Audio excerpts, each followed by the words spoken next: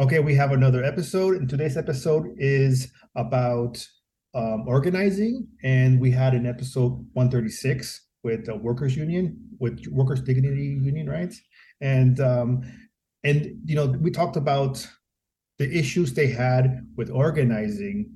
And when I did that episode, even before the episode, when I'm watching this play out online, I was like, these are things that I've gone through. These are things that some stuff that Derek has gone through. There's a lot of parallels within organizing that I think, we as people, we become adults at 18 and we want to do good things as like in organizing, but we always hit hurdles and nobody's there to guide us how to organize, right? And they don't talk to us about these hurdles. So a lot of young people go to organizing, they get burnt out, and then they drop out or they become just sometimes jaded. And I think we're here to talk about some of these issues and probably give advice how to navigate these issues. So with who wants to go first for intro? I'll introduce myself. Derek, co-host, and yeah, most of y'all probably know me. I'm Black Chamorro, Irish, and yeah, most just a communist, anti-colonial communist. And then I guess I'll go. My name is Cecilia Prado. I am a labor and community organizer or political worker and strategist based here in Nashville, Tennessee. I was on the previous episode. I was leading a worker center in Nashville for about 4 years until it imploded in a very public way. And excited to be here. Hello. Some people call me Steele, some people call me Crow, but everyone knows I'm that bitch. So I'm a chef, a cook, a restaurant worker. I am a Marxist-Leninist communist. I am a trans woman, and I am better at politics than all of you listening. I don't know. Rick seems pretty good at politics, but I've also just got a big old mouth, and I was in with this strike at workers' dignity. I Cecilia and I became friends over that, and I posted a big Medium article breaking up with the entire organizing community and kind of organizing communities in general. But we can talk about that later. Okay, so thank you everybody for your intros. And I do want to say that this episode is not to point out only the negative stuff in organizing. We want to point out the stuff that people could go through. The main I've been around the block for 20 years, right? And from the late 90s to early to now. So I've been in different organizations, Los Angeles and in San Antonio, San Diego, and I see a lot of patterns. There's a lot of patterns that break apart organizations that I think they're unprincipled, and I think it's really sad sometimes. I sometimes I join organizations and I think, hey, these organizations are it's a really good idea or just really good group of people, but then there's things that break them down, and we can't always say it's ops. Sometimes people just break down themselves. There's like bad vibes or bad energy, or we're not taught. This is not something that's taught in school. We're not taught how to organize. The state doesn't want us to know how to organize, right? They want us to be, disorganized. So I think this is hopefully a thing we can move forward. Steele, you have your hand up. Yeah, I actually wanted to disagree or maybe complicate your point. We are taught this in school. We're taught a lot about how political change happens and should happen, what the correct way to do things is, where people are held up, figures, Martin Luther King's, Harvey Milk's, politicians and generals and such. These people are shown to us as like, these are the individuals that you should model yourself after if you want to make positive change in the world. And while Martin Luther King is a very good figure and a very good model for us and how we should conduct ourselves, if we do want to change things, the version that they tell us about is definitely not. So yeah, 100%. They'll co-opt these figures, yeah. But all right, so I think the first point we have here is that we wrote out is when you first get into organizing, like in finding a party, a lot of people try to find a party or organization that best resembles their point of views. Well, this is good, and this sometimes it causes people to be purist, and they never end up, or sometimes they never end up joining a party, or they say, oh, this party right here is it's good, but they have these points of view. And I have this issue too. I mean, for like a while, I join parties, and I sometimes see they don't understand decolonization. And I talked about this in the podcast, but I do try to join these organizations and do give the benefit of the doubt. Like, hey, I try to give resources, educational stuff, so they can learn. I think only when I experience hostility and racism, that's when I take a step back. But I do think there's no such thing as a perfect communist party in the U.S. at all. So I don't know if anybody wants to chime in with point one. Go ahead. Yeah, I mean, I think that the first thing that our movements are not getting is that specifically, I think in Western countries or the US, which is where I have experience in, is that our movements or organizations or parties are not appealing to just normal people, right? That we are losing, they are completely run by, petty bourgeois, the downwardly mobile offspring of like middle-class people. We see this all over the essay. There's a class character to our movements. It's not appealing to normal people. And we cannot have a successful communist movement without the support of the masses. And so we're missing one key step that is going to protect us and make us, who we are as a movement. You can't have a working class movement without the working class, right? 100%. Anybody else? I will say that I have not encountered I've not engaged fully with the purity fetish by Midwestern Marx, who I know Rick is not a huge fan of. But I do agree, at least with the summaries that I've encountered of theirs, because, yeah, the issue is largely that people don't want to go outside of their bubbles. People don't want to actually engage with real working class people who are problematic in small ways and large ways. And similarly, it's much like the ways that they engage with other countries. If a country is less than the shining beacon of liberation and justice and equality, then they write it off from their chauvinist perspective. And they make no room for critical support. In a similar way, they have no ability to really engage with people outside of like a very narrow view of, let's just like, this is what good people look like. We have to collect good people and put them all together in a space, and then good things will happen because all of the good people are together, as opposed to like actually just trying to make people better, just try to teach people how to be better. I think that people mistake organizing as like something that you go to a place to do, as opposed to just like looking around you at the places that you are and doing stuff there. I'm not going to organize my workplace by going to a bunch of lectures and talking with a bunch of people who are interested in organizing workplaces. I'm going to organize my workplace by talking to my coworkers and engaging with them and trying to help them become awaken, help them wake up, just help them achieve that self-actualization, that self-realization, that ability to put themselves in front of their lives and take the wheel and help them to understand that they have the power to change things.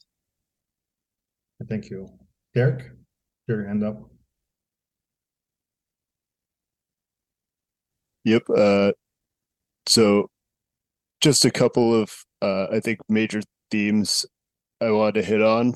A couple of them I think we've talked about. I know maybe as a stream with the subversive history guys, but I know I brought up Kim Il-sung's speech on dogmatism and formalism. I think those are two phenomenon that have come up, I think, consistently from what people's testimonies are to the problems that they face in organizing. Adventurism. There's a text by Lenin on adventurism. I think applies to a lot of what we see, problems in our spaces. And then the curriculum, the pedagogy, or like whatever. What happens in our reading groups, what we're studying in our reading groups, the education of our organizers. And of course the Black Panthers, they had a policy where, if you haven't gone through the curriculum, they don't really trust you to go out and educate the masses, because, there are problems with people being misinformed and spreading the wrong ideas. So I think getting on the right page in terms of curriculum, that's a problem that I've faced in reading group I was in, and I honestly, a lot of the curriculums that I see, as important as the core theorists are, something that we try to do on this podcast a lot, and Rick has helped me with my education on the colonial situation here. I think that's a huge thing that's missing, because it sets the goal, it helps us understand the material conditions that we're in, which, as much as there is to learn from the USSR and China and every other, all of the more often covered in our curriculums, revolutionary projects, communist projects. This is very different. The United States conditions here, very different. It requires us to learn about them, like what we're doing, and with the subversive history guys going over the Great Father. I think this is all stuff that people need to learn in the education aspect of our of what we do. The educate, agitate, organize. I think our education needs to be a lot better. Those are the major points, I think, the major problems I've seen. Thank you. Yeah, I think I want to move to the next point. Just to say this point, advice: you don't have to be a purist, or as a party doesn't be a purist. Even influencers online, like I see them sometimes, like they say some weird stuff, right? And like you brought up you brought up Midwestern Marx, and some of this, everybody, some people have some good points, but I think the moment for me where I say, hey, you are like not a comrade, you're like the enemy, is when you start dismissing people's liberation, and people like that are dismiss people's liberation at that point. And that he has openly been against decolonization, right? So and has been supportive of empowering the white working class, which is like I just roll my eyes. I gotta say that article, that Patriotic Socialism article that they published was really bad. It was really horrible. Yeah, sure, but I think the question then is just like, where do you go from there?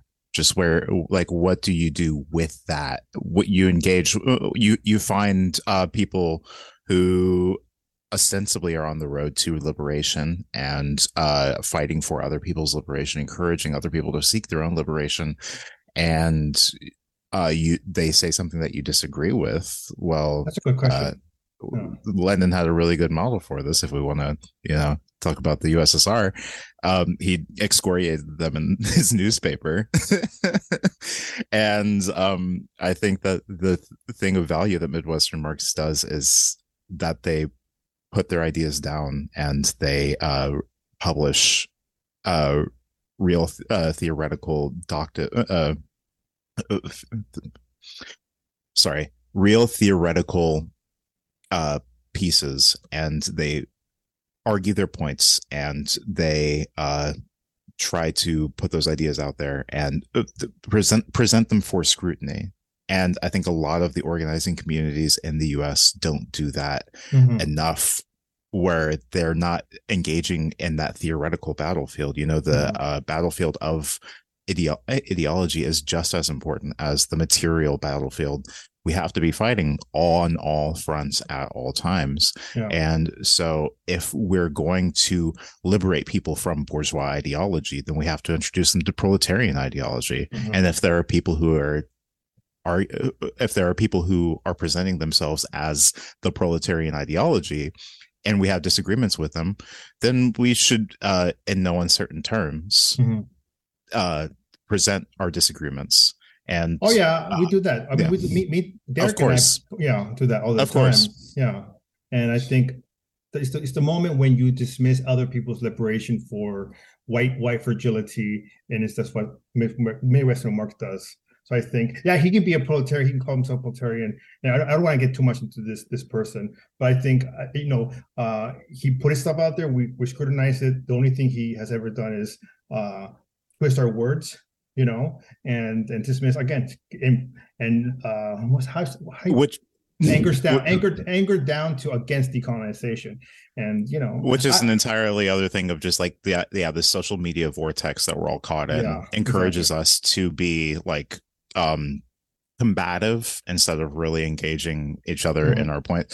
And that's why the All African People's Revolutionary Party and Black Alliance for Peace, to my understanding, discourages posting those kinds of treatises online, or not online, but like in social media spaces where that kind of behavior is the norm. Cecilia, you have your hand up. I mean, I think that just in general, something that if we're going to really talk about what are the issues with the left, why don't we see regular people, ordinary people in the thousands or millions that we need?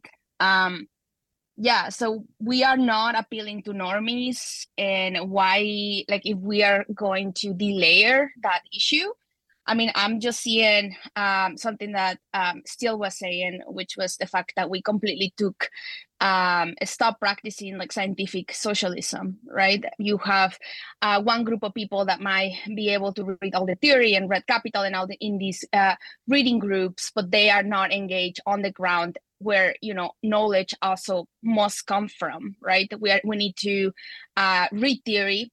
We need to assess our conditions and observe our conditions. We need to make predictions based on the combination of those two.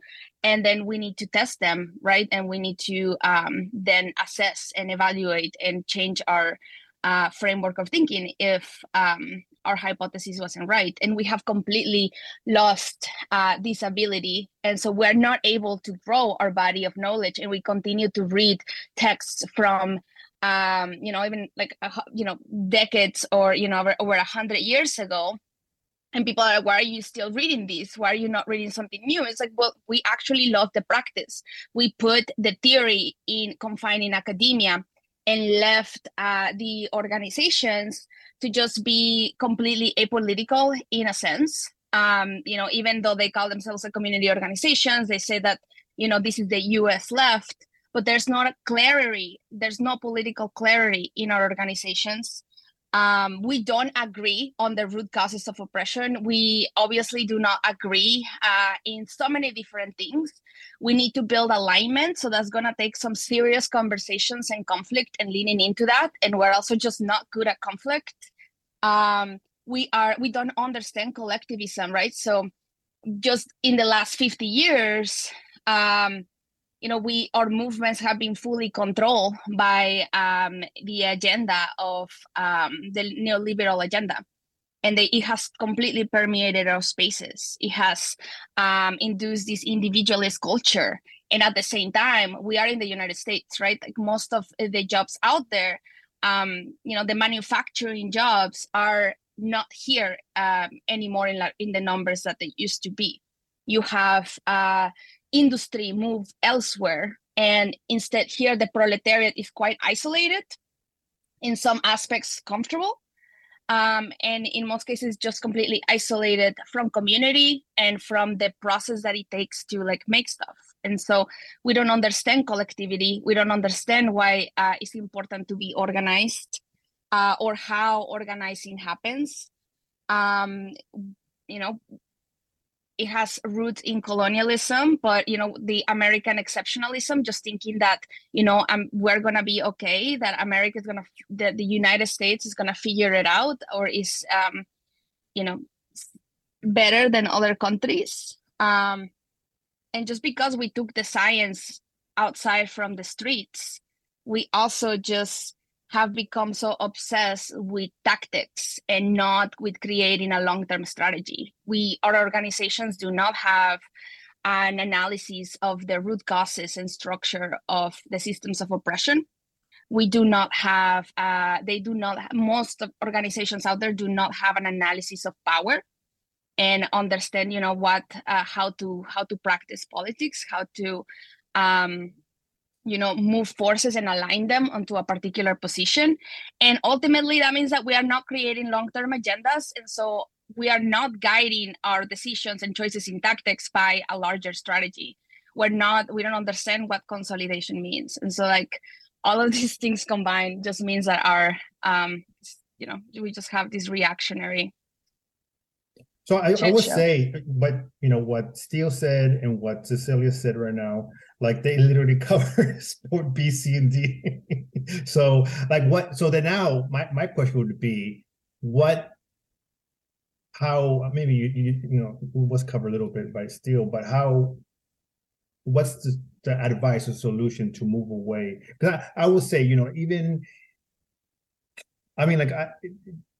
I do agree there's a lack of collectivism in this country. And I think when people get into organizations, there's so many things that happen, I'm going to talk specifically about like quote unquote revolutionary organizations or organizations that are like, to help immigrants or any other type of organization like a pro-abortion or like LGBT. I feel like there's always these same tactics, even with the Native organizations. The petty bourgeoisie leadership lacked collectivism in the West. There's liberalism, right? There's adventurism. And how do we, this is like nonstop experience this. How do we try to guide people like, hey, this is wrong, comrade? Or what are advices you guys get? I don't want, It's a difficult problem because the questions are so many. And I think that more clearly identifying the problem is a real can be very helpful in that. And a part of that is that like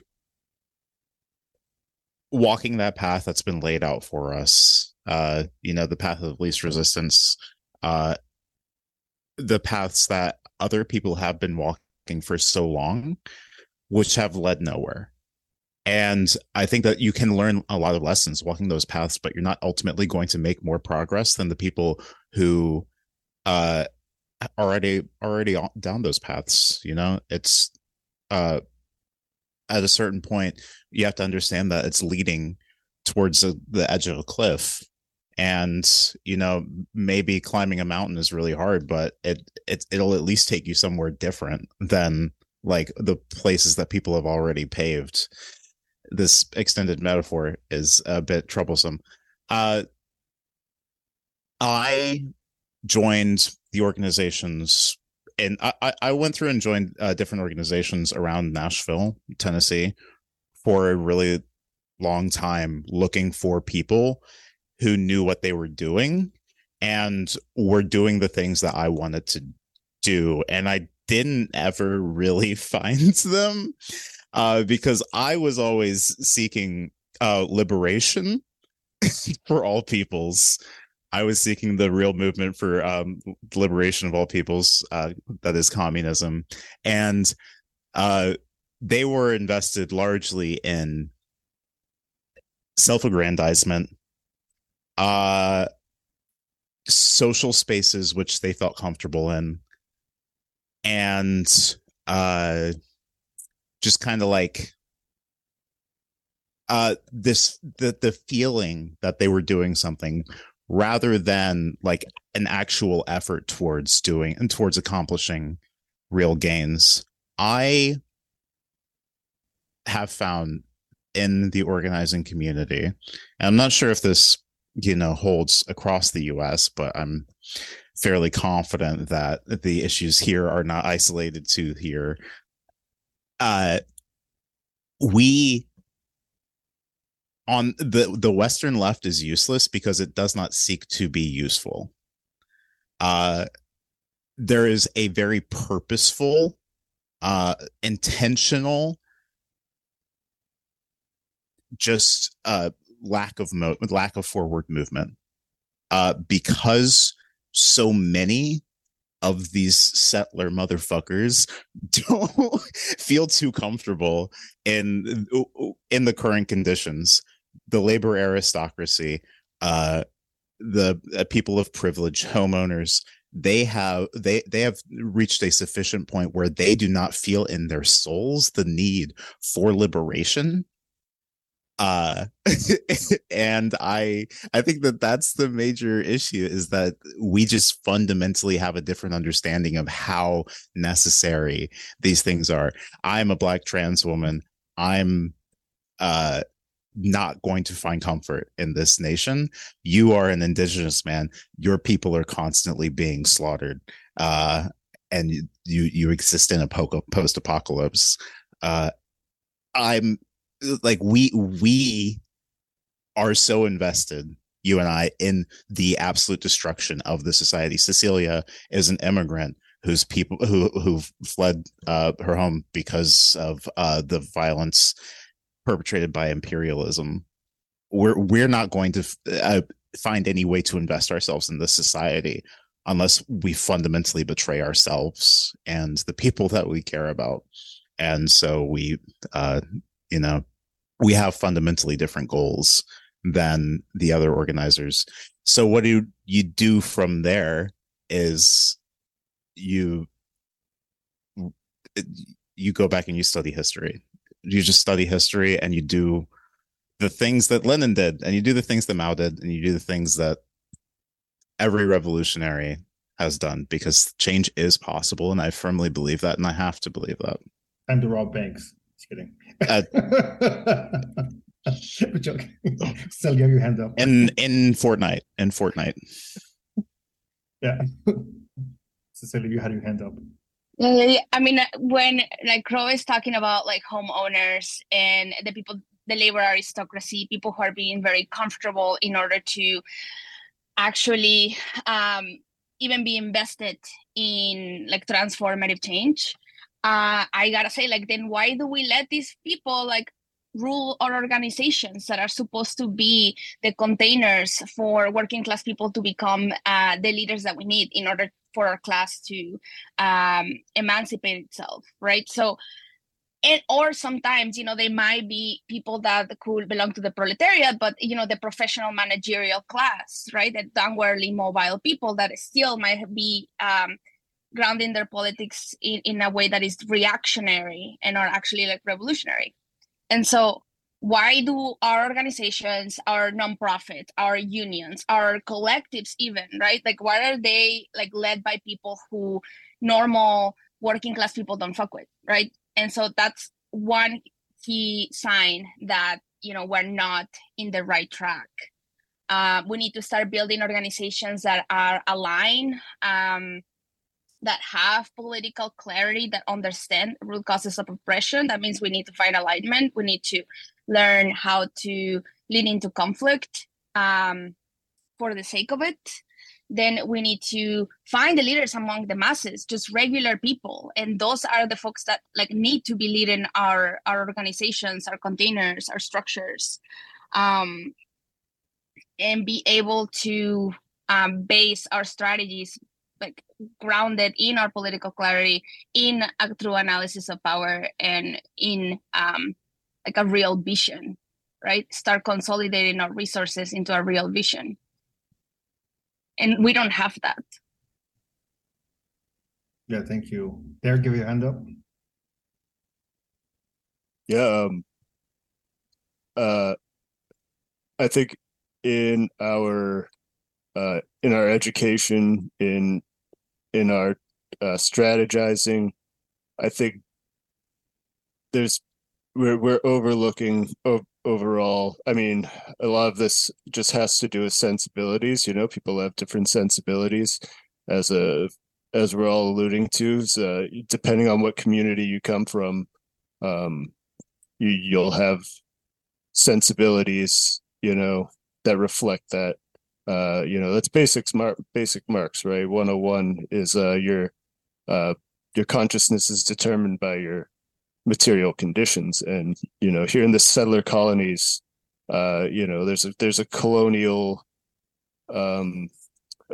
mentality. That's, you know, the cultural hegemony, and you know, it has a lot to do with the ideological indoctrination all the way through the, you know, the institutions of education here. All that very obvious stuff. And I think there's a lot to learn from some historical examples that I think are overlooked in our historical. A lot of what we try to go over, even Fanon, I'd say, is just broadly misunderstood as as a theorist by a lot of people who read him. And there's a book. I think it's criminally underread. Is Dying Colonialism, where Fanon details the Algerian Revolution. And Algeria has a lot of it. It's definitely not the exact same conditions as here in terms of being a settler colony, but it's very, you know, similar. It has, you know, a large European population, even still, and it just has much more similar conditions, or just at least a lot to learn from, in terms of how the anti-colonial struggle there progressed. The final chapter, I think, has a lot in terms of like the you know, I think a lot of the debates lately with the, you know, the national character of whatever movement, which is highly debated, and, you know, I think the prevailing conceptualization of what the national character of a movement here should be is not anti-colonial. I'd say like, you know, not to make call outs, but like, you know, CPUSA, like, you know, it's in the name, you know, in the name of the party is USA. So that kind of gives you an idea of like the national character of, you know, that organization. Although I know people in it that would like to change that change that name. But you know, there's other examples of you know, communists throughout the world in history. Maki, I think I bring this up all the time now, but like I see a lot of similarities between Maki, the Communist Party of Israel, which, as you can imagine, had not a lot to say about the colonial situation there, but did a lot of labor organizing, but not around the idea of decolonization. So yeah, I think there's a lot of parallels there. I think there's a lot of parallels. I think we have to look at the other settler colonies like Israel, like former Rhodesia, now Zimbabwe, South Africa, the EFF. I think there's so many parallels between what the EFF, the conditions in the EFF in South Africa, and what the EFF is doing to. I think there's so much that the left here has to learn in the Western Hemisphere from the EFF and what they're doing. And yeah, I say that I don't see that. I don't see a lot of people covering even the EFF, the general strike. I didn't see a lot of coverage of that here in the Western Hemisphere. But yeah, there should be. Thank you. So I think maybe we should maybe move on to the next thing. But before we move, I do want to say, you're looking for an organization to join. Organizations here are not perfect. Always try to push. Being part of the community. I think Steele made a good point. Like, they're not part of the community. Oh, was it Cecilia that made that point? They're not part of the community. They go to these study groups and then they become like nerd bubbles, right? And I think that's an issue. I've seen some organizations that do step out and they're not well known, but and there are different organizations within the U.S. I pay attention to different orgs, and they do really good jobs, right? To be part of the community. I think when you were Cecilia, were organizing you were doing a good job with that, and I was like very impressed until the situation that crumbled the organization to pieces. I think that's the issue. Really, it wasn't that the work you were doing is that was eventually going to fail. Is that there were people involved, like bad leadership. There was adventurism, liberalism, like we were saying, before, petty bourgeois leadership that caused these things to fail. So even as a community could have a good organization, if they have these traits within the organization, it could cause the organization to fail. Right. And I think it's up to people within the community, people within the organization to kind of prevent that, what's that word? To identify and be like, okay, this is starting to be a problem. There's always going to be pushback by this poor leadership, but I think we have to integrity is a big part of it too, right? It's not just education about communists; it's having integrity within yourselves, or within your community, within people within your organization. But Steele, you have something to say? Yeah, I was going to just piggyback off of what you were saying to say that, like, yeah, when you're looking for an organization, you should always look at like what tangible goods have the organization achieved. It's always it is now my primary question is like, what have you actually done to help people? Because an organization could have been around for a decade and have made no real impact on the community. People might not even know who the community might not even be able to tell you anything about that organization because they just do not have contact on the ground with the people in their day-to-day lives. And you don't want to become a service org. Obviously, that's antithetical to what the real movement for liberation is, and that's why they kicked Cecilia out of Workers' Dignity, was because she wanted it to be more than a service organization. But we need, what tangible goods have you done for the community? Or economist or an economist organization. You definitely don't want to slip into economism, but I now am going to be ruthless moving forward, and just when I'm looking at an organization and when I'm possibly when I'm considering engaging with it, I'm going to ask, what have you actually done for the community? What goods have you brought? How has the situation that you're engaging in evolved the problem? Like, have you made it worse? Have you made it better? Have you achieved any movement on it whatsoever? Because like worse isn't necessarily bad. Sharpening the contradictions can sometimes be a very positive thing in the long run. But if you've been working on a problem for 10 years and it hasn't changed at all, you've made no measurable impact on it, then there's no why are you even doing it in the first place? Yes, I do want to say before, Cecilia, before you go, there's 2 points. Derek made a point about the Communist Party USA, and I think if you add it with Steele's point about what have you done, right? I mean, this organization's been around for almost 100 years now, right? And what have you done, right? And but at the same time, sorry, my mic was by my ear. But at the same time, I do see, just like Derek said, there are people within the party that understand or starting to understand decolonization, decolonial Marxism better than most people, other people that I know. They actually trying to change the chapters, trying to change the party, and actually have optimism for Communist Party USA. I hope that it changes, and they become something bigger than they are, and a better ally, right? And like I said, they do have flaws, but I do. Same thing with people that are online, they're Pat Socks. Could they change their opinion and become better around the theory, with decolonization? Yeah, they could. So these people come around and say, "Hey, I was a Pat Slug, I fucked up." I'm cool with that. Be like, okay, let's fuck with each other. You know what I'm saying? But there's people that say they're decolonial and then they go to Pat Sock isms, and I'm like, so it goes back and forth. Shit goes back and forth, right? So I do say I don't just dismiss people's stuff. This say, you have your hand up. Yeah.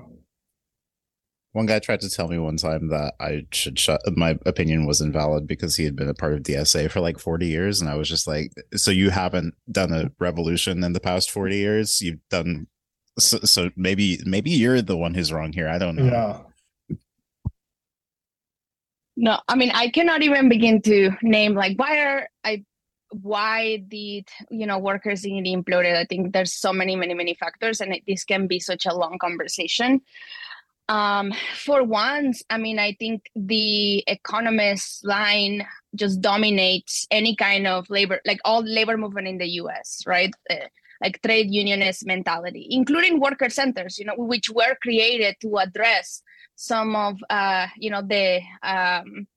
the failures of the union movement in the United States, but also brought in a lot of other problems. Having, for example, a worker board that romanticized what it meant to develop worker leaders, and did a very poor job actually developing workers as strategists.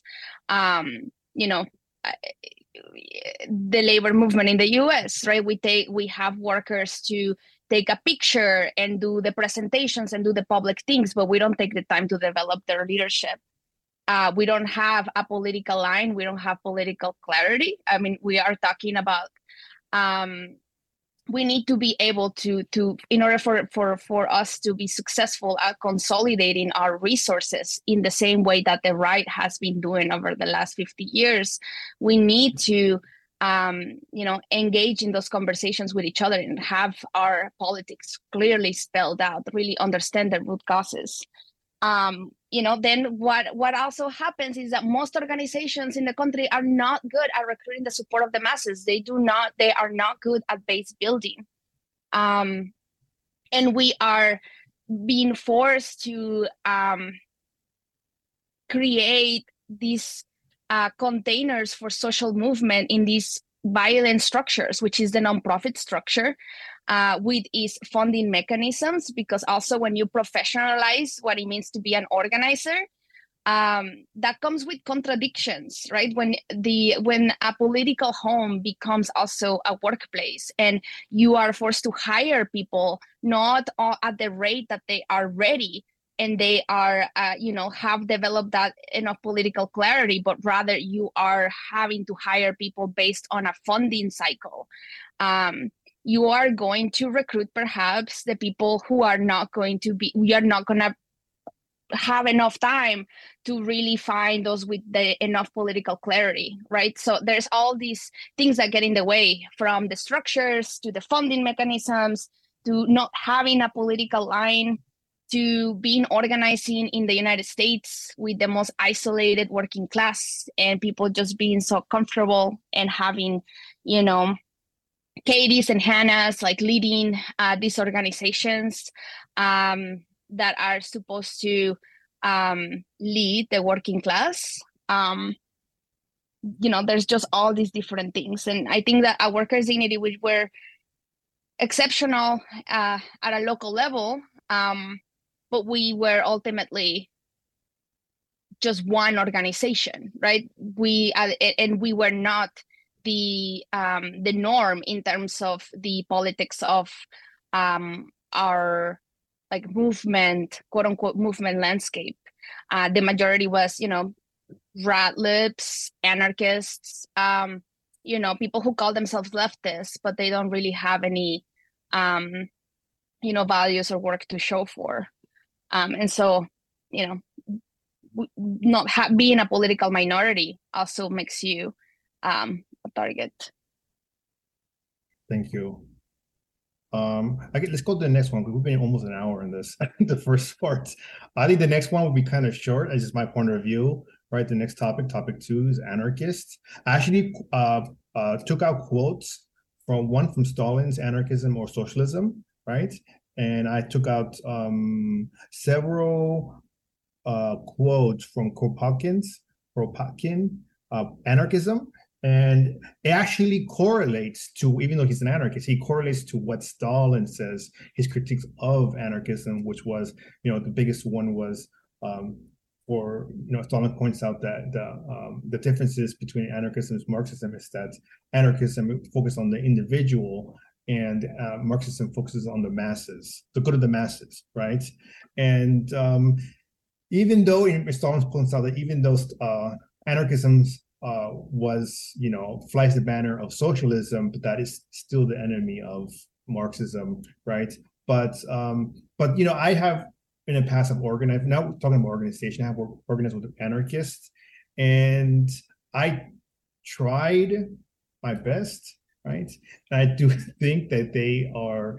I feel like they're not very well read on theory, or they just only read their own theory and they dismiss other theory. Maybe I don't know. So when people come to my, you know, social medias, and they want me to like, you know, debate them about anarchism, I don't even bother, right? Because I tell them just read. I mean, like, so I used to be an anarchist when I was in high school, and what happened was I started reading Marxist literature, and I became a Marxist. I was like, oh, this shit was dumb. What was I thinking? Right? It happens pretty immediately. Yeah, it does. You read one page and you're like, oh, I see. one word. It's like, hi. But it's, you know, I don't understand. Like, I don't understand how people claim to be, you know, revolutionary, but never read Marxist theory. I mean, like, it's weird. Like, yeah, anybody else want to jump in? I'm just, no. That's all I have to say. It is very funny that all revolutions that see any type of success whatsoever always eventually end up at Marxism. It's like, whoa, what's that all about? No matter where they start from across the world, they always end up at Marx. How did that happen? Cecilia, you had your hand up?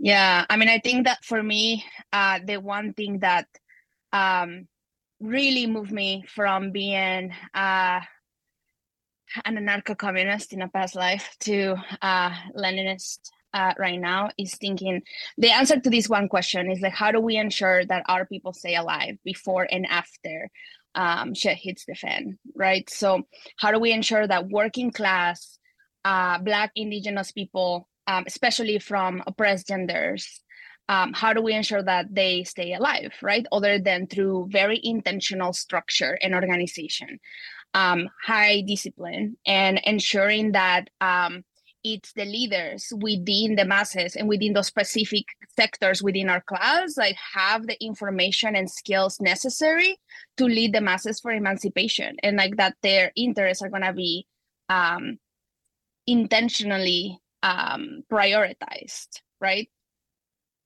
So because I don't want to live and I don't want to fight for a world like without the homies, right? Like that's just not something that I want to do. And just the tendency with anarchists, this decentralization, and also just it's just not sincere or authentic. To me, just not having structure, it just means that our organizations are going to be permeated by the culture of the dominant class. And that just means that it's going to be whoever has more resources. It's just a way for like middle class or trust fund, white people to continue to hold power in our spaces. That to me, that's what anarchism is. It's like, oh, I don't want to have any kind of hierarchy. You should not listen to Cecilia. You should listen to me. That's kind of what I hear. And I remember this one conversation with a white middle class anarchist, and we were talking about this. And I asked that question: so how do you ensure that my people stay alive? And they responded with, well, I think that we need to deracialize ourselves because race is not real. And I think that we're just putting too much emphasis on this race question, and we just need to be focusing on us and the movement as a whole or whatever. And I was like, okay, cool. Like, you're not a serious person, right? And that's just ultimately comes down to the fact that a lot of anarchists are just not serious people and are not really thinking of these. And, when you add that, it's not the case for all of them, because I have seen some of them at least recognize that one key problem with, people who identify as anarchists is the fact that they are not tying the tactics to a greater strategy. And I mean, I think I've seen 2 anarchists perhaps like actually attempt to do so. But in general, like, I don't see mutual aid is not revolutionary on its own. It's not radical on its own, right? It's only radical or revolutionary when you are using mutual aid to sustain greater popular movements, not when you are using it to pass it around your friends, to pass some resources around your friends and Venmo your friends. Or it's not about surviving capitalism passively without a concrete plan to fight back. So just that's just a tendency that I see, like this emphasis on tactics like direct action and whatnot without a clear strategy, without a long or short-term goal, which is just to me a huge waste of our time and energy. Yeah, Derek? I just wanted to say that anarchism isn't real and it doesn't exist. So, so that's about it. It's like, hey, when you have anarchists, when you have your, I don't know, not state somewhere someday, and we'll recognize you in that hypothetical situation where anarchists have seized. I don't know. I don't know what they would seize because that's not what they do. I don't.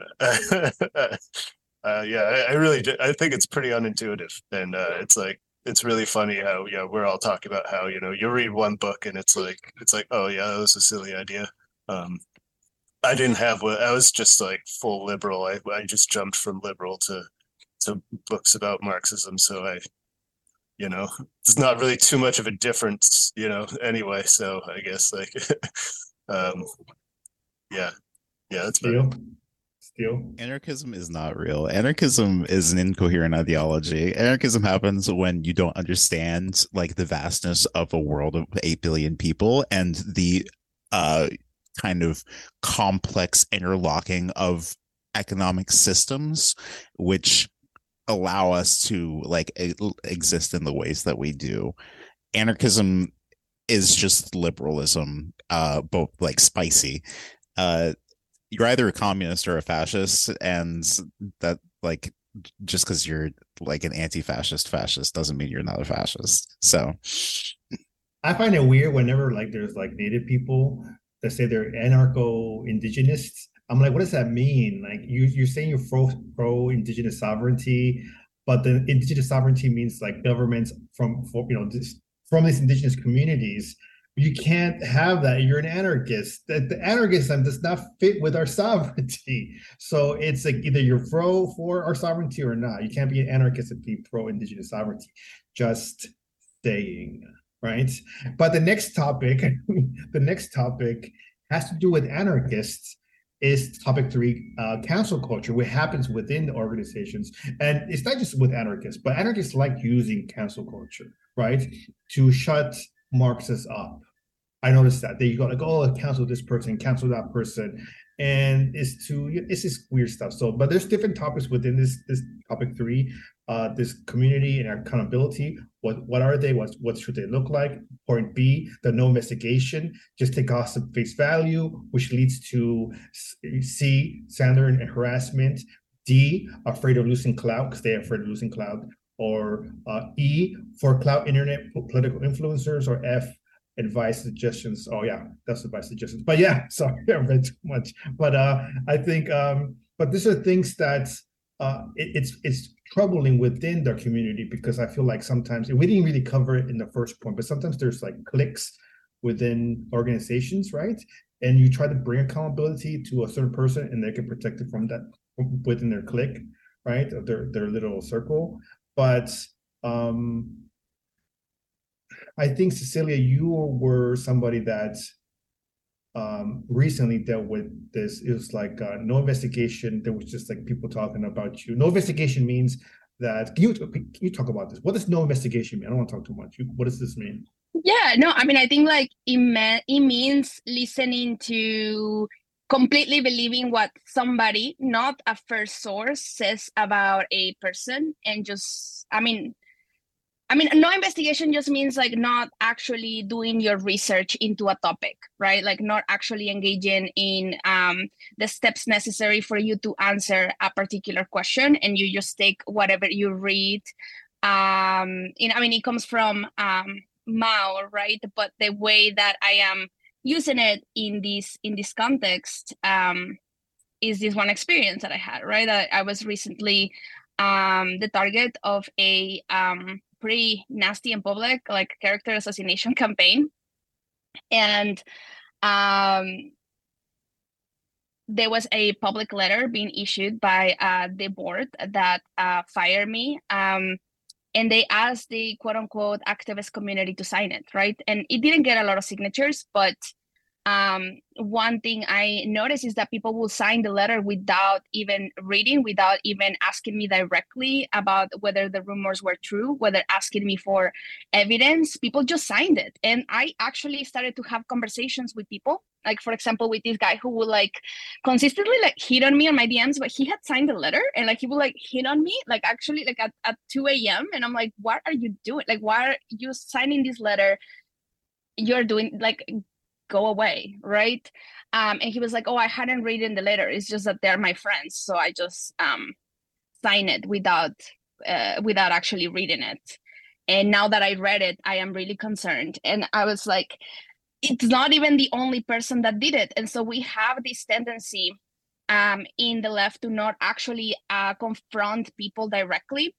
One of the groups that really had my back throughout this whole thing is a student group that we supported. It's incubation, a student group of like college students at this particular university in town. And I remember that we had been working for about 3 months, and one day they reach out and they say, Cecilia, we heard these rumors about you, and so can you please clear them up next time that we meet? And I was like, yeah. So like in 2 weeks or so, they had this meeting. It was like about 20 students. And at one point they're like, Cecilia, can we talk to you? And so they interrogated me, like, and it was a little bit intimidating, I'm not gonna lie, right? So 20 students and they just asking me, but I appreciated that, because that was, they were at least reaching out to me directly. They were asking me for evidence. They were trying to get to the source of what the issue was. And they, it left us trusting each other a lot more. And so when like shit hit the fan, they actually had my back, right? And so many people were dismissing them, saying, oh, well, they're just a bunch of immature students, whoever supports Cecilia, not even taking into account that nearly 100% of our active membership also supported me.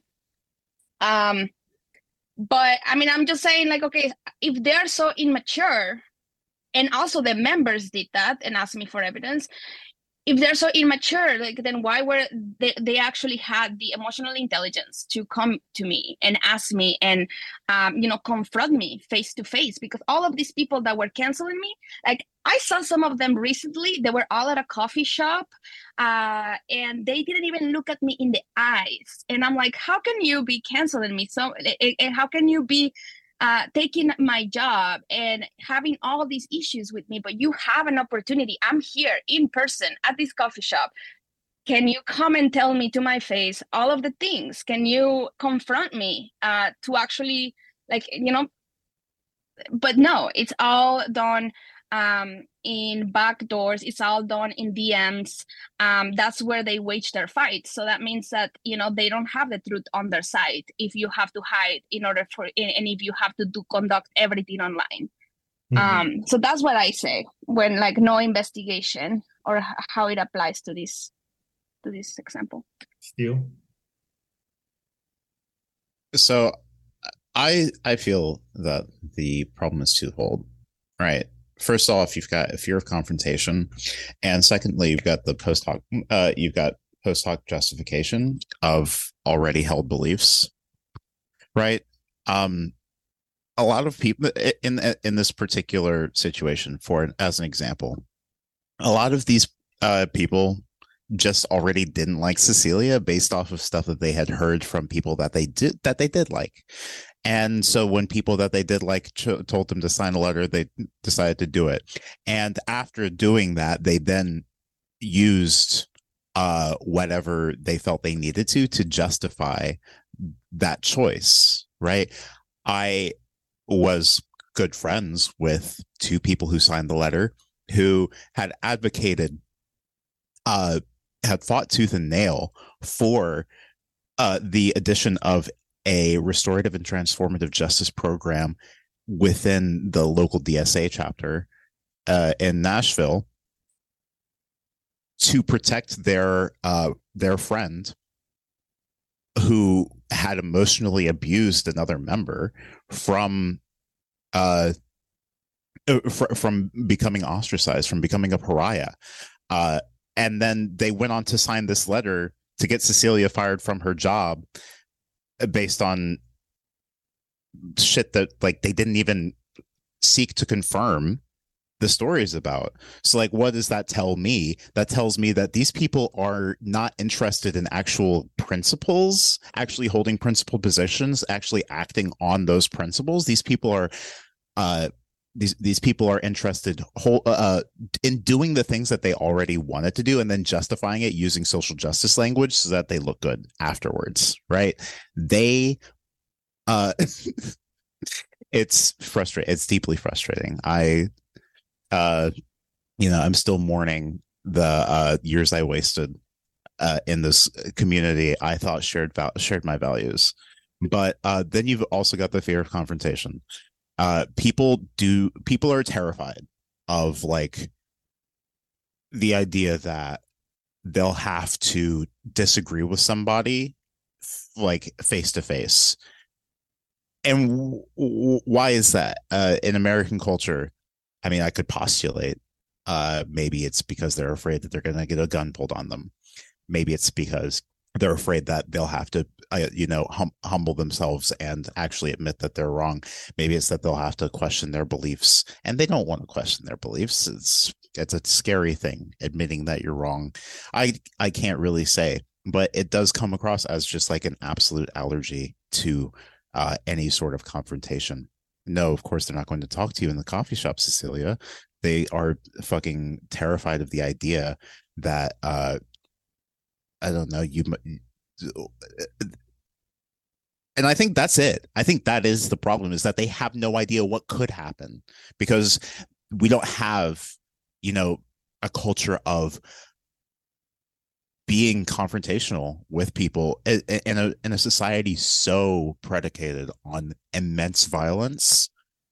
It's incredible that we have no ability to actually have a disagreement with another person, like any kind of confrontation, any kind of just conflict. That's the idea. Conflict. We have no ability to handle conflict in our personal lives. Mm-hmm. Cecilia, you have your hand up. Yeah, and it's all part of the, the liberalism that has been like permeating our spaces for the last way more than 50 years. But also, I mean, what that tells me is that when we are afraid of confrontation, I mean, to me, it can mean that you're afraid either to lose clout or to not be in good standing with your friends, right? You want to be in good standing with your friends. You want to preserve your comfort, and that comes before your principles, that comes before the actual objectives of our class. Like, are we trying to actually are we actually trying to win, or what? Like, what's gonna happen? And people just don't want to win. At the end of the day, they don't want to win. They want to continue with their friends. They want to continue with their clout. They want to keep their seats at their nonprofits. And that's also why we see a whole movement that is very focused and concentrated with just like getting more votes for the Democrats. Like, that's all related. I feel like there's also like a little tinier phenomenon. It's the people that go online and they become like the no investigation, like they become like spreading these rumors, like loud about it for clout itself. Like, look what I'm doing. I'm standing up against this person, and it's like they're using that. Like, for example, every year there's somebody new that comes to tax me online over my stance on Chicanismo, right? And they think they're like doing something new, right? Or something like they're gonna take me down or something. I'm like, dude, like I've addressed this like so many years ago. Just go read. Like, just like anarchists, go read, please.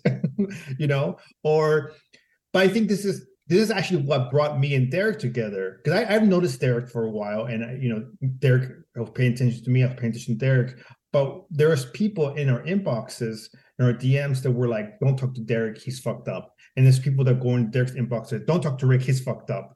And me and Derek were like, "Hey man, like what's going on here?" So we start talking, and I was like, "Hey, this is a cool dude.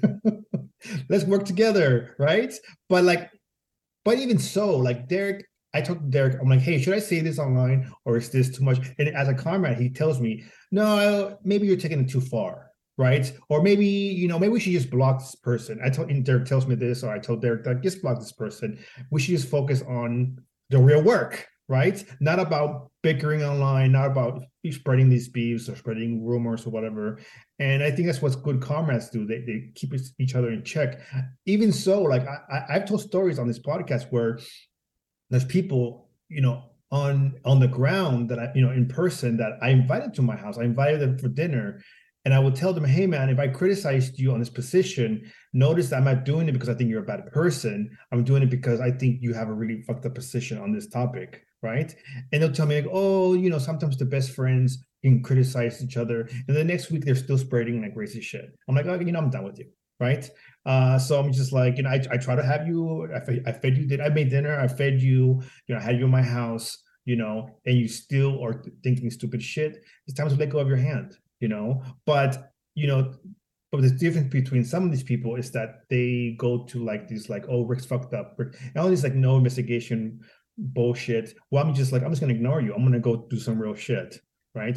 And spread some real shit, not this really immature version of like, I think that no investigation,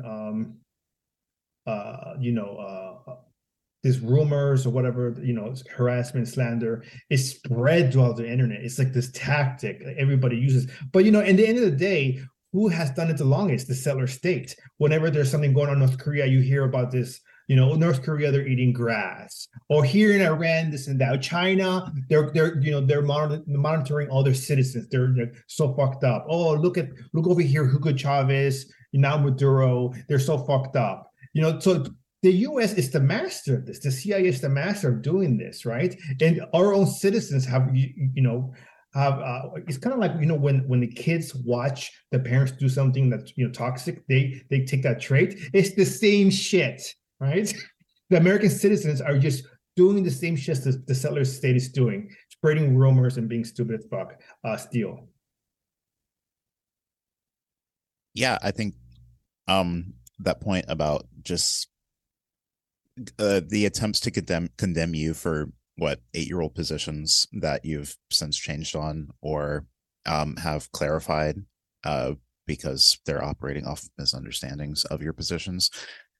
uh it's kind of the inverse of like condemning people for not speaking out on every single issue. Your silence on this issue speaks such volumes. It's just like the most rancid Twitter culture that that there is. I hate it. I hate it. I'm not on there anymore. I'm never on there anymore. And every time I am, it's all just fucking drama and clout chasing. And I'm just like, why are y'all doing that? This is not revolutionary.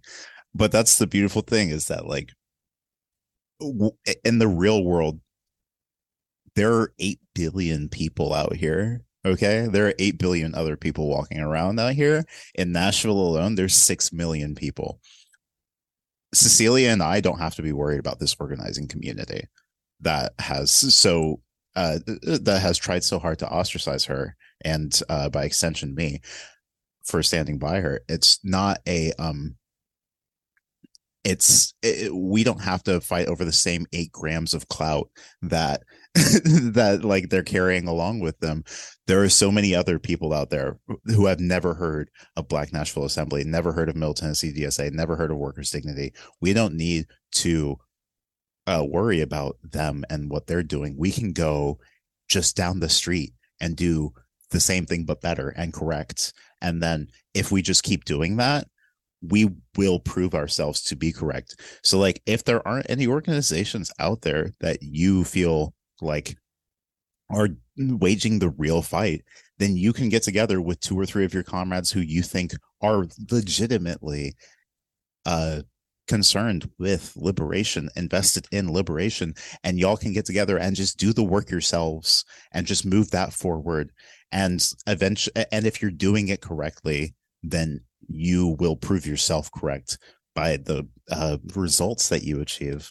And then like they'll have the choice to either stagnate and die or come crawling back and join your organization. And of course you have to be magnanimous and say, yes, please, I do need help, come. Cecilia. No, totally. I mean, I think that just to add on, that's the only thing that motivates me. It's proving other people are wrong. No, it's not. Liberation now, liberation forever. Just to like tie into what you were saying about cancel culture and like tying it back to when we say that, you know, normal people are completely, our spaces are not meant for normal people. I also remember this conversation, right, with one person, they, you know, are going to an elite college. And sometimes we've had issues in these spaces with people that come from elite colleges, or just like upper middle class people. They come, you know, we organize low wage workers, and sometimes they're, you know, very not polished, right, in the sense of they're definitely not woke. A lot of them is the first time they step into an organization, into a grassroots organization ever, and sometimes they have, you know, issues with ideas. And people, you know, this person from an elite college was saying, like, hey, why are you not holding people accountable? Like, what if a person says something that is, transphobic, or what if they say something that is, very machista of them? And I'm like, well, this is a time for us to educate the person and like reach out to them and like work on this process, right? Like, but we struggle alongside the person. And then the person was like, oh, but like that is so hard. Like that means that you have to basically change and work with the person until they like completely change the way that they see the world. And I'm like, yeah, that's the point, right? Like that's really, really the point, right? And we're really looking at organizing working class people, so we gotta freaking do that. But they accused us of trying to cancel people. They accused you of trying to cancel people, though. It's fucking wild. I know. Yeah, it's a whole thing. But I think that's an important thing to keep in mind. Yeah, I think and so it goes to the next topic. Derek, do you have anything to say before we go to the next topic? Well, about cancel culture, no investigation. No. Okay. So it goes to the next topic. which is part topic 3, but I think goes really well with topic 4. The community and accountability. What are they? What should they look like? But it also goes with how to give and receive criticism, right?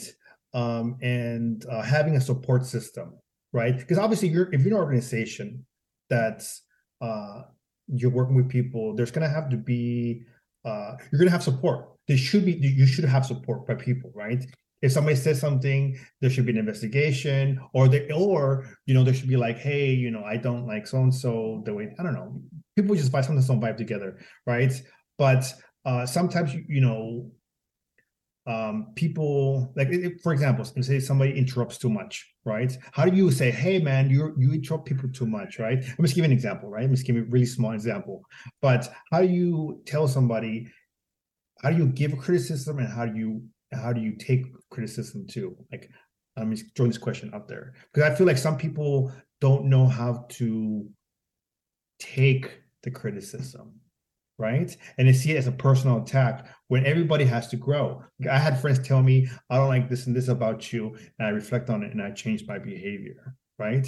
So yeah, I mean, we all do this shit. It's part of growing up, part of maturing. But some people, this is what's hard about going back to the first point with Celia, the very first topic is collectivism, is when you're part of a collective, part of an organization, part of a community, you have to understand that your behavior sometimes it doesn't vibe right with people because it's really grotesque sometimes, very aggressive or very dismissive, maybe, what I'm saying? So you have to be like, hey man, I'm offending people. How do we receive these criticisms? Steele. I have had the gift of a lot of criticism in my life because I'm loud and put myself forward a lot and enjoy being out in front. And so it's just, I just make myself very visible. And that's the thing, is that first and foremost, criticism has to be a gift. It has to be received as a gift. We should always seek to desire to better ourselves. Anytime anybody brings something to us, it's because they believe that we can be better than the thing that they're criticizing, that we deserve better from ourselves than that. But also it has to be given as a gift. You have to be offering it to the person just as like, hey, I think that you can do better than this. And I want that for you. And I want that for your community. And so one time I was at a discussion. It was just kind of a big circle, like 50 people. And I tried to interject and ask a question. And then I got told by the facilitator that I should, that I need to step back. And then I just bowled right through the facilitators correcting me. And then he did not let it go. He just stayed on me. It was like, no, you got to just step back. Just step back. And I was like, oh, okay. And I realized I was making an ass of myself. And I'm sucking up the space, and I'm not letting other people say the things that they need to say, that they want to say, letting them engage in the conversation as much. And so I need to do that for them and for myself. And so just like the culture of our criticizing and being criticized needs to be such that we are happy to receive and happy to give. Yeah, thank you for that. I think one thing is sometimes people are afraid. I think another thing I noticed, some people are afraid to give criticism to another comrade that they're close to because they feel like this comrade's kind of stop fucking with them, and you shouldn't have that fear, right? And I think I've seen this a lot within organizing. I'd say, no, we have to say something, right? And I think it's not even within organizing, just as a friendship. Like if you have a friend that can tell you, hey man, you're not being right now. You're acting up, or your behavior is unacceptable. Are they really your friend? And this is the basic of human, interactions. Going into the space, use an example as a space in organizing. And we should be able to say, hey man, you should not be hitting on women within the organization. This is not appropriate behavior, right? Which happens a lot, which is a whole different conversation. You should not be, coming to these spaces intoxicated, right? You should not be, speaking over people or making people feel lower or talking down to people. There are new people within organizations, right? All these things that I've seen before. I think these are things that it's okay. I mean, like you might be embarrassed, and we've all feel, embarrassment, but I think it's okay to feel that, but it's okay, but it's even better to change these behaviors, right? So, yeah. Anybody else? And it also comes from like the beginning, right? I think we come into these spaces with um I a lack of understanding of not of how much we don't know, and humility. I call it, we don't honor where we're at in the process of development, and so people are afraid of making mistakes, and we need to create a culture within organization that is like, it's totally okay to fuck up, but it is not okay to not learn from your fuck ups, right? You must be able to reflect on how did you where did you go wrong, and like how to address that behavior, right? We are trying to grow. So we need to start coming into organizations and create that culture of like, hey, it is okay to make mistakes, make spaces for reflection. Like, do you have any lessons back at, when I was at Workers Dignity? We used to do, at the end of the day, everybody would say like, what did you learn? And so everybody will say whatever, like, what did we learn? So we stopped doing that. And instead, what we started to focus on is like, if we needed to pick 3 people at the end of the meeting that actually had some serious lessons to learn, right? Like maybe they lied about something, or they put something wrong. Like one person lied about how much money they were owed. And they, for good reasons, they were like, oh, I really wanted to give you all this money and donate the difference of how much I was owed. And if I won my case, I wanted to give it back to the organization. And we were like, absolutely not. Like, you cannot lie about this, right? You cannot lie about how much money you were owed. Like, that's a huge liability for us. And it's just like not principled. And so, we will pick cases like that. And then he will come, in front of everybody, be like, I made a mistake. So, I am going to retract. We are going to make it up this way. And that was a lesson that I learned about doing that. And so we will pick 3 cases like that at the end of the night, of like a type of lesson that actually reflected bravery. And we just had a space where people would be like, that it's okay. That is a fuck up, but that's okay. So just having that from that moment, I think if you have that kind of culture, it will be a lot easier to start giving and receiving feedback. I think it's self-admitting too. Like you have to admit you did something wrong, right? When it comes to this criticism, a lot of people don't like to admit they did something wrong. They're like, no, fuck it, that person deserved it. It's like, I don't know about that. Like you can't be rugged with everybody, And this is a really long conversation, but I mean, like, obviously, when you have an organization, you have a support system, you can talk to people. I think if somebody, I do want to talk about this real quick. We should be there for each other. If somebody confides information in you and asks you for, some kind of mental or emotional support, like, hey, I'm going to a situation. Maybe a family member has passed. You know what I'm saying? Or maybe they're going to a breakup, or maybe they're having issues with another comrade. Like, you listen to it, but try to be like, unless it's very serious, unless it's like sexual assault. But I would say maybe try to be unbiased, right?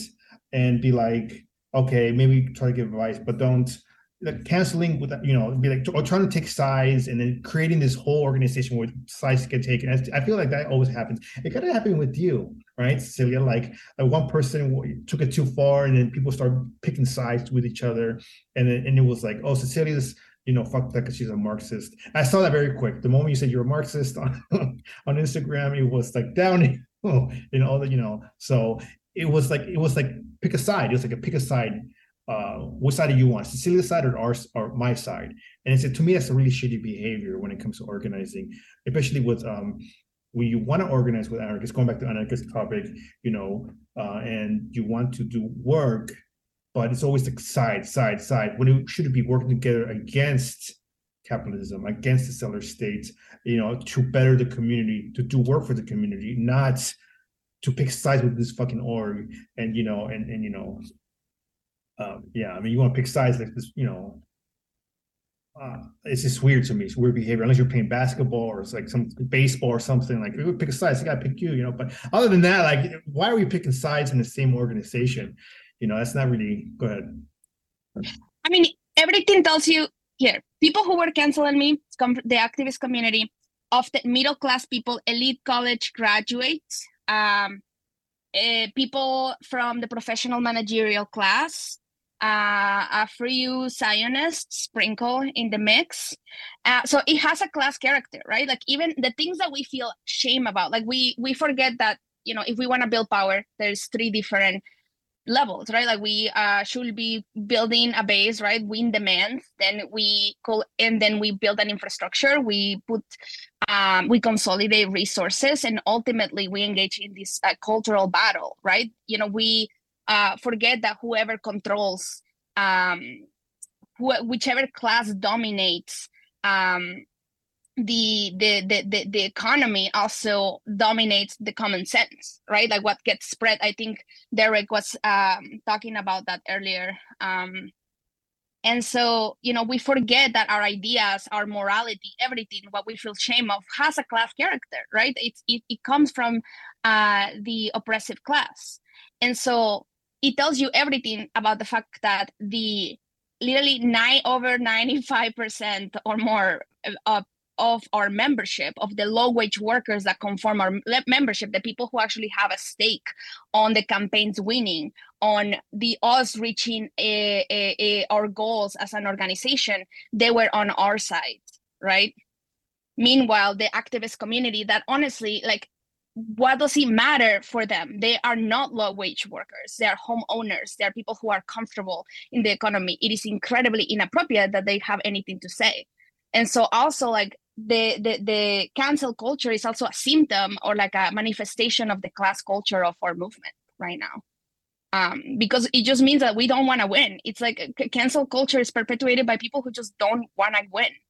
And the people who don't want to win are often people who are benefited by the fact that our movements are not winning. Yeah, I think that the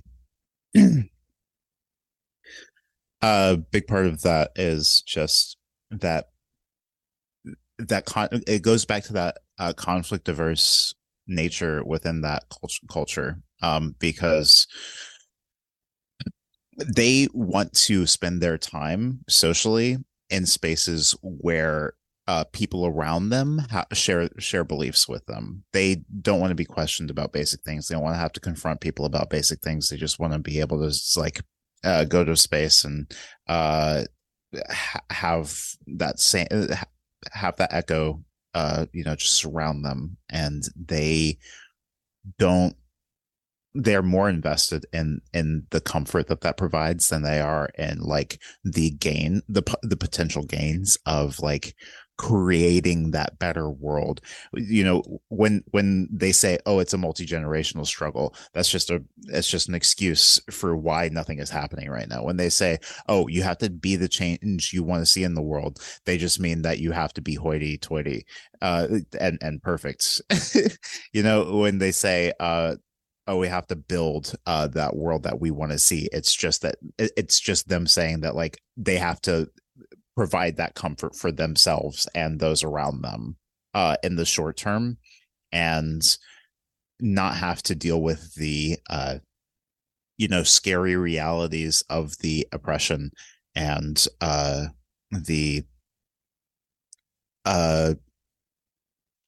just the oppression around them. They don't want to they don't want to think about it any more than any of these other liberal fucks do. But, you know, here we are.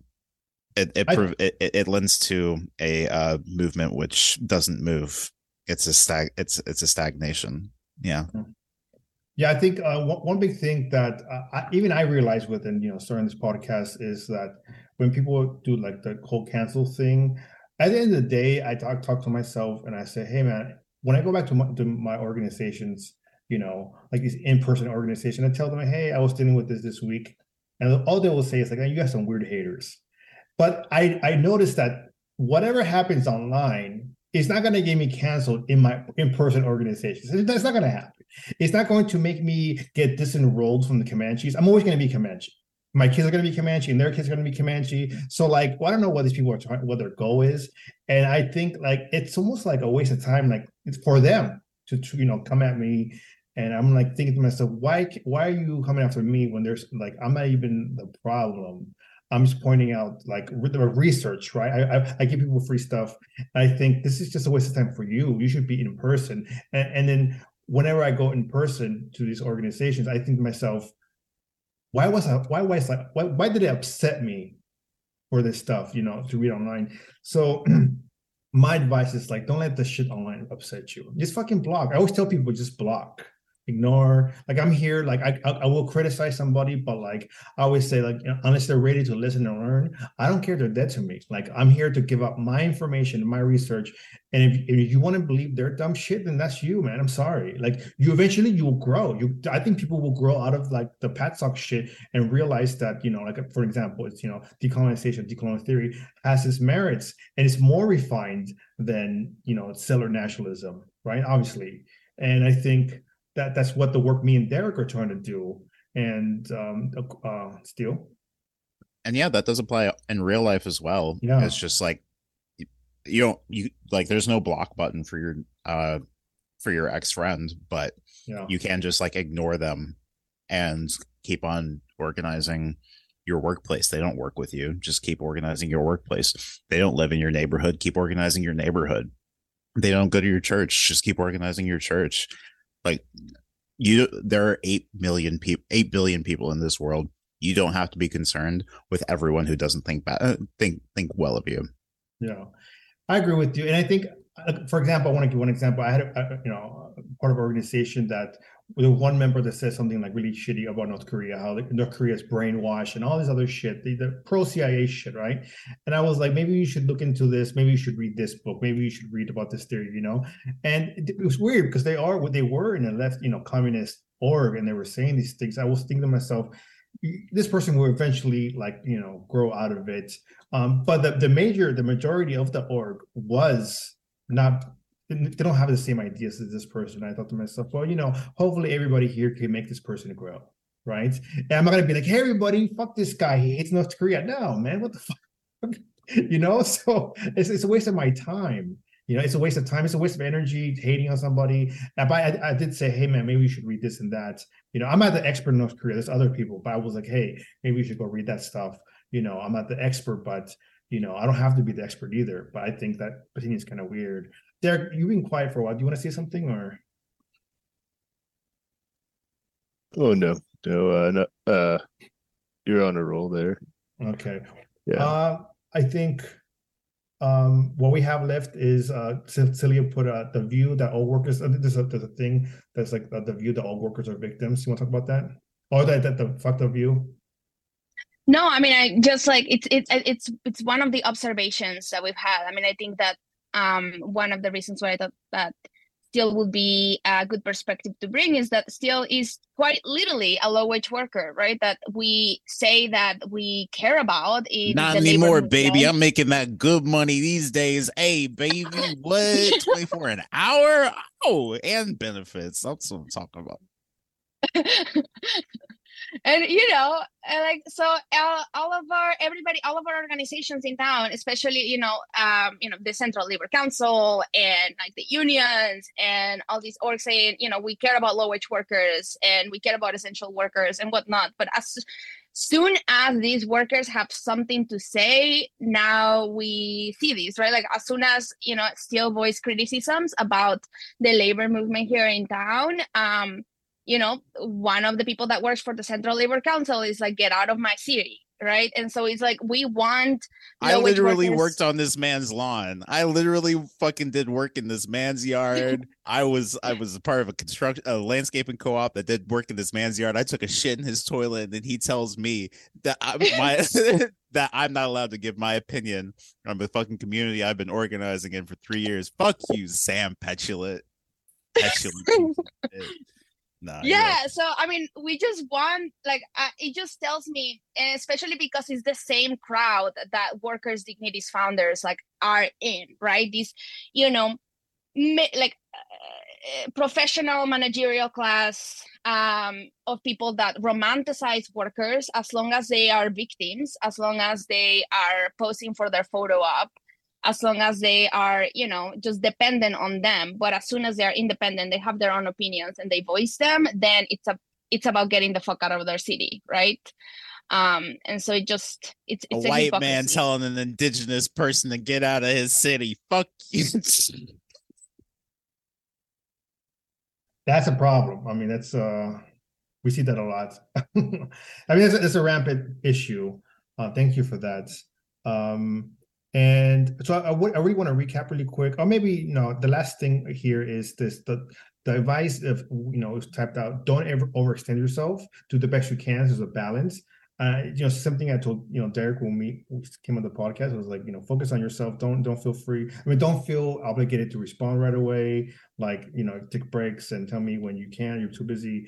Like, this is same thing with organizing. If you want to do your best, but sometimes you have to take care of yourself, man. You have to take care of your family. You have to take care of your kids.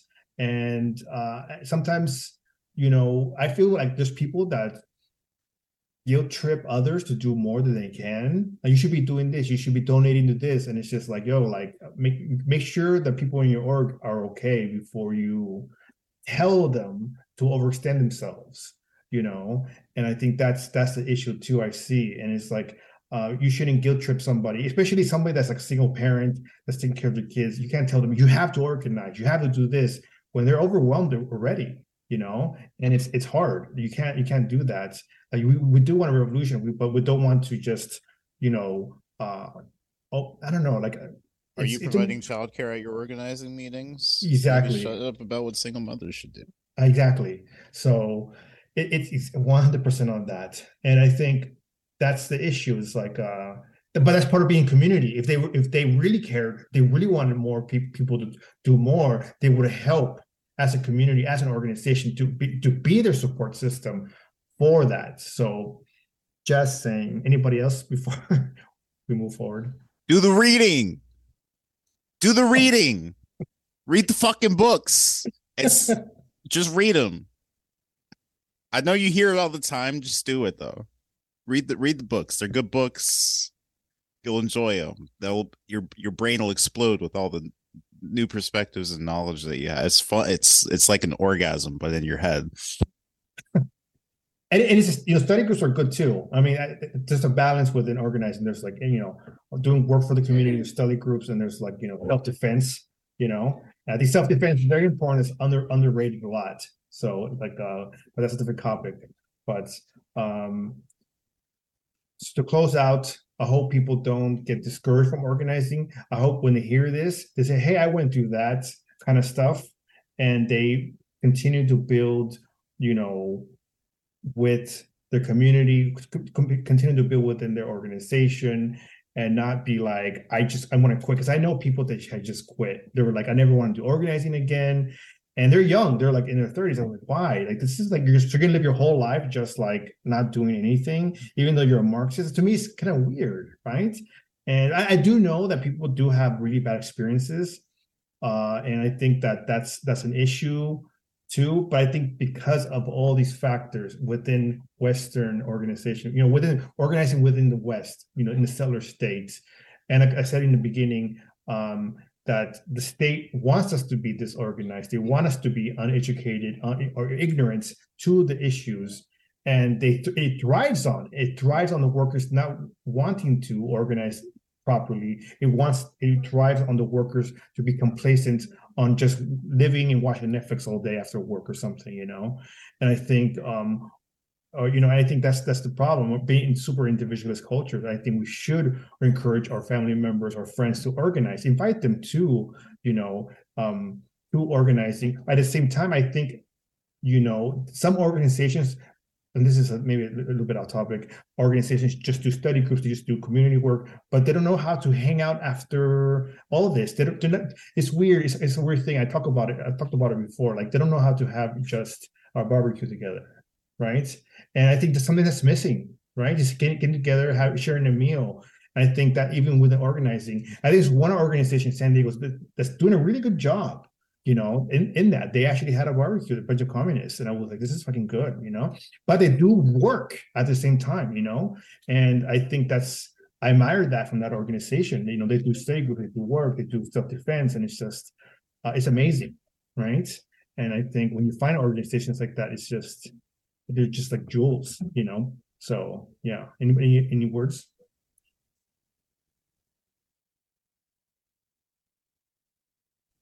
That means we need more of them. Yeah. And then we need to be on the same page, because that's the first step. Like right now, we're just talking about organizing a successful project to begin with, which to me, it's only about developing the leaders that we need to prioritize. And that to me is like Black and Indigenous people from working class backgrounds that need to be prioritized. And they are never going to be full strategists if they don't have the experience with campaigns and with theory as well, and the emotional intelligence to actually help them grow. But then ultimately we need to get all these projects, all these organizations that are somewhat successful, like we need to put our heads together and consolidate our resources, because that's getting it right once is only the first step. Theo, any closing remarks? The workers are so hungry for the truth. They want it, and they will recognize it if you present it to them. Workers are not stupid. They understand the way the world is.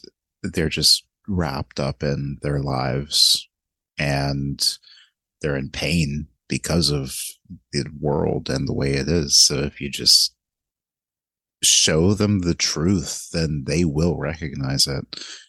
And it might take a couple of times, but like that disillusionment will fall away, and they will see that, change is possible in their own lives and in the world at large. We have to believe in the workers. We have to believe in the people as much as we believe in ourselves. And I think that that's the problem, is that a lot of people don't believe in themselves. Even those of us who are organizers, we don't believe in ourselves. I believe in you. Believe in the me that believes in you. And take that, and just a better world is possible. And it is absolutely our requirement to bring it about, because the alternative is so terrible. So just do your best, please. To just do, but you have to actually do something, right? Actually do something. Talk to your neighbors. Derek, closing remarks? Yeah, I just want to I just have been seeing so many parallels between South Africa and here, and just watching the EFF a lot. They're not they're not quite there to where they're able to overtake the ANC in the parliament, but they organized a general strike. They as a party, I feel like I see them like as something to strive for here in this hemisphere, as like being able to address all. Really, they just I've seen them able to address just about everything, from economic issues to expropriation and reordering of colonial society, undoing the legacy of colonialism, and social rights, LGBTQ rights, and just stuff that I feel like they're just a great example of the great model for what we could do here, in terms of like what our parties could strive for, in terms of like having the courage to address as an organization, the colonial question, or all of those things, all of those issues I mentioned. But yeah, I just wanted to close out with that. Just I'd like more people to look at the EFF and see what they can learn from them. Thank you. Yeah, so I hope, there's no, like I said in the beginning, there's no, there's no like a how to organize when you're like, you're like 18, 19, 20, getting into these spaces. Because I think young people are always the most motivated, right? They want to go into the world and change the world, right, for the better. And I think there's no how to do this, and they enter these spaces, and sometimes they get burned out.